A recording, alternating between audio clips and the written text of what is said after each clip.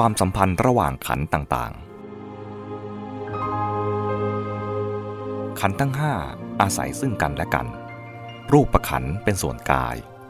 นามขันธ์ทั้งสี่เป็นส่วนใจมีทั้งกายและใจจึงจะเป็นชีวิตกายกับใจทำหน้าที่เป็นปกติและประสานสอดคล้องกันชีวิตจึงจะดำรงอยู่ได้ด้วยดีตัวอย่างเช่นกิจกรรมของจิตใจต้องอาศัยความรู้เกี่ยวกับโลกซึ่งเกิดขึ้นได้ด้วยอาศัยอารมณ์คือรูปเสียงกลิ่นรสและสิ่งต้องกายผ่านเข้ามาทางตาหูจมูกลิ้นและกายอารมณ์ทั้งห้าก็ดีตาหูจมูกลิ้นกายก็ดีต่างก็เป็นรูปธรรมอยู่ในรูปขันธ์คือเป็นฝ่ายกายอย่างไรก็ตามในที่นี้จะพูดเน้นด้านจิตใจโดยถือกายเป็นเสมือนอุปกรณ์สำเร็จรูปที่สร้างขึ้นมารับใช้กิจกรรมของจิตใจถือว่าจิตใจเป็นศูนย์กลางแห่งกิจกรรมของชีวิตมีความกว้างขวางซับซ้อนและลึกซึ้งมากเป็นที่ให้คุณค่าและความหมายแก่ชีวิตและเกี่ยวข้องโดยตรงกับพุทธธรรมที่จะกล่าวต่อไปนามขันธ์สี่มีความสัมพันธ์กันอย่างใกล้ชิดและส่งอิทธิพลเป็นปัจจัยแก่กันการเกิดขึ้นของนามขันธ์ทั้งสี่เหล่านี้ตามปกติจะดำเนินไปตามกระบวนธรรมดังนี้ความประจวบกันแห่งตาหูเป็นต้นบวกรูปเสียงเป็นต้นบวกวิญญาณคือผัสสะ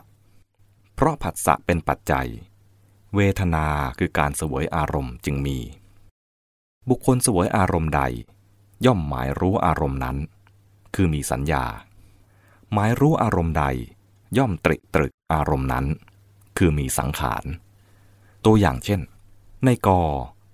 ได้ยินเสียงระฆังกังวานเกิดกระบวนธรรมคือมีหูบวกเสียงบวกวิญญาณทางหูมีเวทนาคือรู้สึกสบายหูสบายใจหมายรู้ว่าเป็นเสียงไพเราะว่าเป็นเสียงระฆังว่าเป็นเสียงระฆังอันไพเราะตรงนี้เป็นสัญญาชอบใจเสียงนั้นอยากฟังเสียงนั้นอีกคิดจะไปตีระฆังนั้นอยากได้ระฆังนั้นคิดจะไปซื้อระฆังอย่างนั้นคิดจะลักระฆังใบนั้นเป็นต้นตั้งแต่ชอบใจอยากฟังคิดจะไปตีอยากได้คิดจะไปซื้อระฆังกระทั่งคิดจะลักทั้งหมดนี้เป็นสังขารพึงสังเกตว่าในกระบวนธรรมนั้นเวทนามีบทบาทสำคัญมากอารมณ์ใดให้สุขเวทนาสัญญาก็มักกำหนดหมายอารมณ์นั้นยิ่งให้สุขเวทนามากก็จะกำหนดหมายมากและเป็นแรงผลักดันให้คิดปรุงแต่งทำการต่างๆเพื่อให้ได้เสวยสุขเวทนานั้นมากขึ้นความเป็นไปอย่างนี้เรียกได้ว่าเป็นกระบวนธรรมง่ายๆพื้นๆเบื้องต้นเป็นแบบสามัญหรือแบบพื้นฐานในกระบวนธรรมนี้เวทนาเป็นตัวล่อและชักจูงใจเหมือนผู้คอยเสนอให้เอาหรือไม่เอาหรือหลีกเลี่ยงอะไรสัญญาเหมือนผู้สะสมเก็บข้อมูลหรือวัตถุดิบสังขารเหมือนผู้นำเอาข้อมูลหรือวัตถุดิบนั้นไปใช้ปรุงแปรตระเตรียมทำการวิญญาณเหมือนเจ้าของงานใครจะทำอะไรคอยรับรู้ไปหมดเป็นทั้งผู้เปิดโอกาสให้มีการทำงานและเป็นผู้รับผลของการทำงานในกระบวนธรรมนี้มีความซับซ้อนอยู่ในตัวไม่ใช่ว่าเวทนาจะเป็นตัวชักจูงผลักดันขันธ์อื่นฝ่ายเดียวขันธ์อื่นก็เป็นปัจจัยแก่เวทนาเช่นเสียงดนตรีเสียงเพลงเดียวกันคนหนึ่งได้ยินแล้วสุขสบายชื่นใจอีกคนหนึ่งรู้สึกบีบคั้นใจเป็นทุกข์หรือคนเดียวกันนั่นแหละสมัยหนึ่งได้ยินเพลงนั้นแล้วเป็นสุขล่วงไปอีกสมัยหนึ่งได้ยินแล้วเป็นทุกข์หลักทั่วไปคือ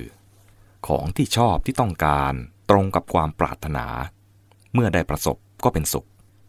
ของไม่ชอบขัดความปรารถนาเมื่อได้ประสบก็เป็นทุกข์ในกรณีเช่นนี้สังขารคือความชอบไม่ชอบปรารถนาเกลียดกลัวเป็นต้นเป็นตัวปรุงแต่งเวทนาอีกต่อหนึ่งแต่ที่กล่าวอย่างนี้ความจริงมีสัญญาเกี่ยวข้องอยู่ด้วยในตัวคือสังขารปรุงแต่งสัญญาไว้แล้วกลับมามีอิทธิพลต่อเวทนา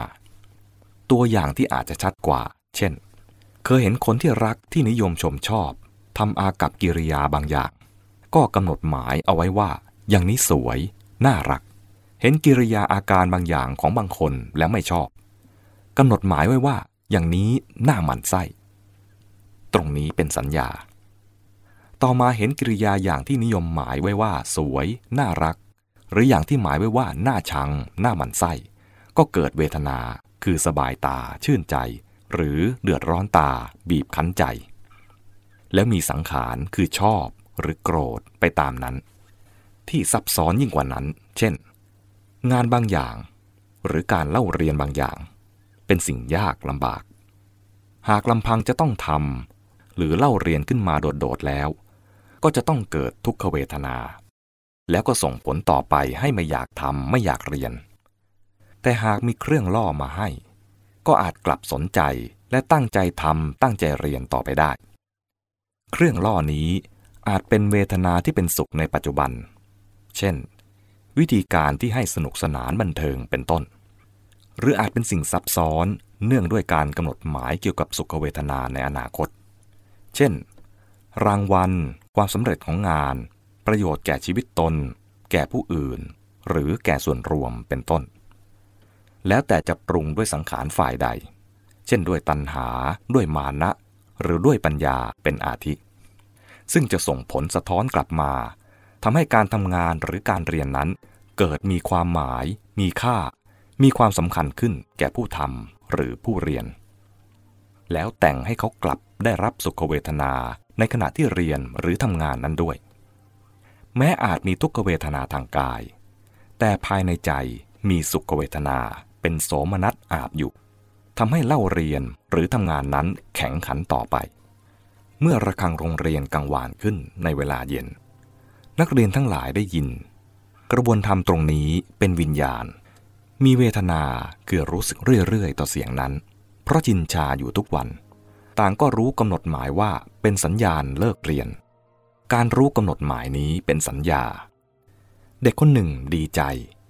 กระบวนธรรมที่เด็กดีใจนี้เป็นสุขเวทนาบวกสังขารเพราะมีสัญญาซ้อนขึ้นมาว่าจะได้เลิกเรียนไม่ต้องนั่งปวดเมื่อยและจะได้ไปเล่นสนุกสนาน